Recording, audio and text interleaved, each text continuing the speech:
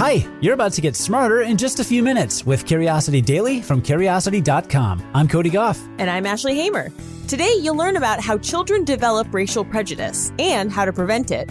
How archaeologists have made yet another enormous Stonehenge discovery. And why cats have vertical pupils. Let's satisfy some curiosity. Children need to be taught a lot of things to make it in the world. I mean, nobody comes out of the womb knowing how to tie their shoes, right? So it might be natural to assume that if you don't teach kids bad things like racial prejudice and discrimination, they won't be a problem. Unfortunately, the evidence says no. Research has shown that children will develop racial prejudice unless their parents teach them otherwise. But those lessons are probably easier than you think.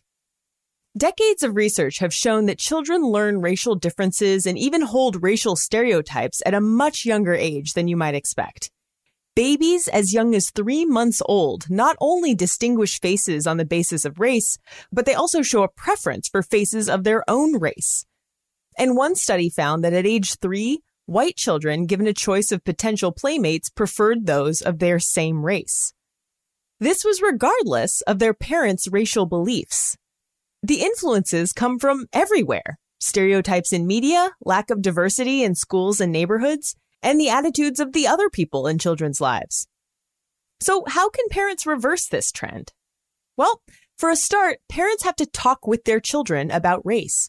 That study of 3-year-olds I mentioned, it also found that the most biased children had parents who talked the least about race.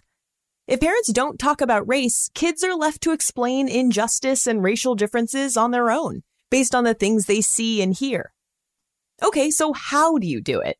I mean, race is a taboo topic for many, and it can feel awkward to start a conversation about it. So first of all, don't beat around the bush. Be specific. Young children have a hard time connecting vague references to equality with race. If you're going to talk about race, talk about race. Parents can start by explaining why people have different skin colors. They can also emphasize how people of their own race are different from each other and how people of different races might be similar. If a child does or says something racist, it's important to gently correct them and explain why what they've done or said is wrong. Talk openly with them about current events and read with them. Remember that this will be much more uncomfortable for you than it will be for your child. But it's important. These difficult conversations could create a better world for everyone. I mean, in terms of things to talk to my kids about that are going to be difficult, that's actually not that high up on the list. Well, that's good. I mean, I realized during all the protests that have been happening recently that I actually have a really hard time talking about race, and I'm trying to change that. I think a lot of people are similar.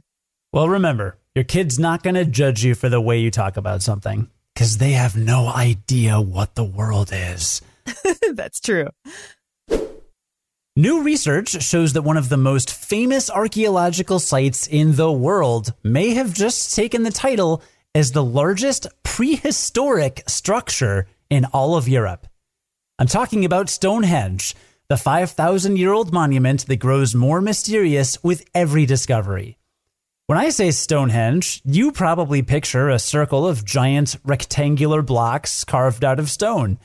That's just one part of a massive complex, albeit the most famous and the most visible.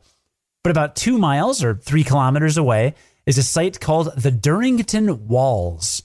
That site had its own Stonehenge-like monument. About 300 massive wooden posts were spaced about 16 feet or 5 meters apart to form a huge circle that's wider than the Empire State Building is tall.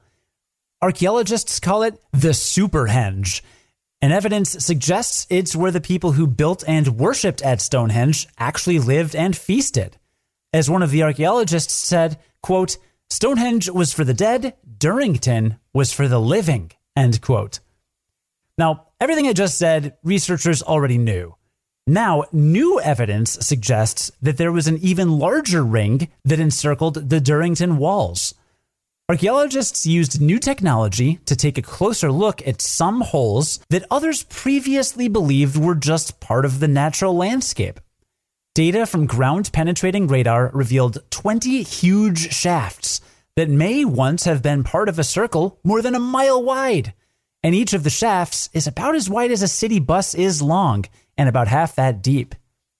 The archaeologists think the newly discovered circle was a boundary for some sort of sacred area. It may have acted as a warning to let people know what they were approaching. But as with Stonehenge itself, no one knows for sure why the ring was built. The ring also offers a tantalizing peek into the intellectual life of Neolithic Britons. For them to dig shafts to form such a large circle, they almost certainly had to start from a central point and pace out for a predetermined distance.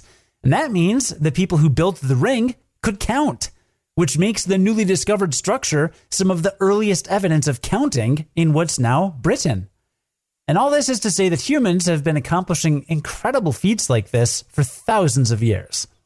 Even I'm not saying it's aliens, because aliens could never.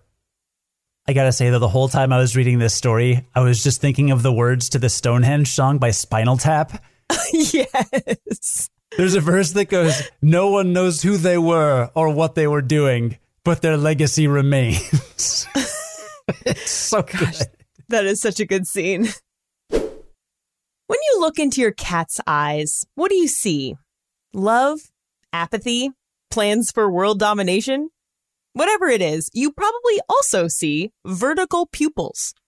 Considering the fact that you, your dog, and even your goldfish have circular pupils, that kind of makes them the odd one out in the household. So what's the deal? Why do cats have those bizarre vertical pupils? Well, it all has to do with the way cats hunt for food. Despite the fact that Snowball spends most of her time on the couch, she's actually a nocturnal ambush predator.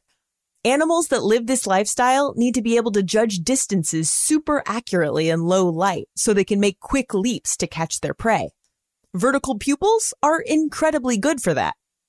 Here's why. To tell how far away something is without moving, the eyes and the brain have two techniques they can use. The first one is called stereopsis, which is the perception of depth you get when your brain combines the information from each eye into one continuous image. The second method is blur. Objects in front or behind of the thing you focus on are blurry, and this gives your brain information too. A cat's narrow vertical pupils maximize these effects by creating an astigmatic depth of field, which means that more of the scene is in focus for some contours than for others. Vertical pupils can focus really well on vertical contours. They also create a lot of blur in the background and foreground, helping them really focus in on the location of their target. Vertical pupils can also dilate much more than round pupils can, making it easier to see in low light. Of course, cats also get some help from their tapetum lucidum. That's the layer of tissue behind each retina that reflects light. It's the thing that makes cats look like they have laser vision. But here's the thing. Big cats, like lions and tigers, don't have vertical pupils. That's because vertical pupils are only an advantage for small animals. In a 2015 study, researchers found that among front-eyed ambush predators with vertical pupils, 82% had an eye level under 42 centimeters or 16 inches, roughly the height of a bowling pin. Above that, vertical pupils become a disadvantage because distinguishing horizontal contours becomes more important. That's why, for instance, many snakes have vertical pupils, but birds don't. So there you have it. Your cat has vertical pupils because she's a fearsome ambush predator. Just remember that the next time she's picky about the brand of food you bought. Not that Aglet would ever do that to you. Oh, she would never. She's just too busy crying for a lap. She just always wants a lap. A lap? 24/7. She just wants to sit on someone's lap at all times. And if there's no lap available, she's upset. Sounds exhausting. It's a hard job. She has a hard job. Right, yeah. Let's review what we learned today, starting with the fact that you have to overtly teach your kids to not be prejudiced by openly talking about race. And specifically talking about race, you're maybe less likely to succeed if you just speak in generalizations like, we're all special, because they don't get it, you know, because they're kids. And like kids literally don't know anything when they're born. So... Wow, Cody, I can tell you've been reading so much in your preparation to become a father. Yeah, as a science educator, I'm sure that all these things I learned on the job will not come in handy whatsoever with my kid. It's fine. Well, we also learned that archaeologists made a huge new discovery about Stonehenge. They were studying the Durrington Walls, which are near Stonehenge, and they used new technology to spot a huge circle more than a mile wide, which would make the whole thing the largest prehistoric structure in all of Europe. And it also might be the earliest evidence that prehistoric Brits could count. Yeah, it's like finding out that your 18-inch model was really supposed to be 18 feet. If you've not watched This Is Spinal Tap, please do yourself a favor and do it. It's so good. It's where we get the line, this one goes up to 11. I mean, that's in the public consciousness at this point. Yeah, it's a good time. And speaking of good times, we learned that cats have vertical pupils because they help them see better in low light and focus on vertical contours really well, which is a pretty great combination for small ambush predators like cats. I had never noticed that tigers don't have vertical pupils. It's just for small ones, not for big ones. Yeah, it's so weird. I'm literally picturing a tiger right now and I'm seeing vertical pupils. Whoa. Yeah, but that's wrong. Oh, wait. You know what else I realized? Is that dragons shouldn't have vertical pupils. But they always do. In every show and painting you see of a dragon, they always have vertical pupils because they're reptiles. But they're big. They have to be able to see horizontal contours. I feel like I need to go grab my 5th edition Dungeon Master's Handbook right now just to double check. But I believe you, and now I'm upset about it. And now it's not something I can unsee. I definitely know the Game of Thrones dragons have vertical pupils. All right, my next Dungeons and Dragons campaign, I'm specifically going to write in the flavor text that the dragon peers with his non-vertical pupils. Good. That'll really bring the image to life. Absolutely. But only if they succeed their perception check. Sure. Don't worry about it. Today's stories were written by Kelsey Dunk, Grant Curran, and Cameron Duke, and edited by Ashley Hamer, who's the managing editor for Curiosity Daily. Today's episode was produced and edited by Cody Goff. Join us again tomorrow to learn something new in just a few minutes. And until then, stay curious.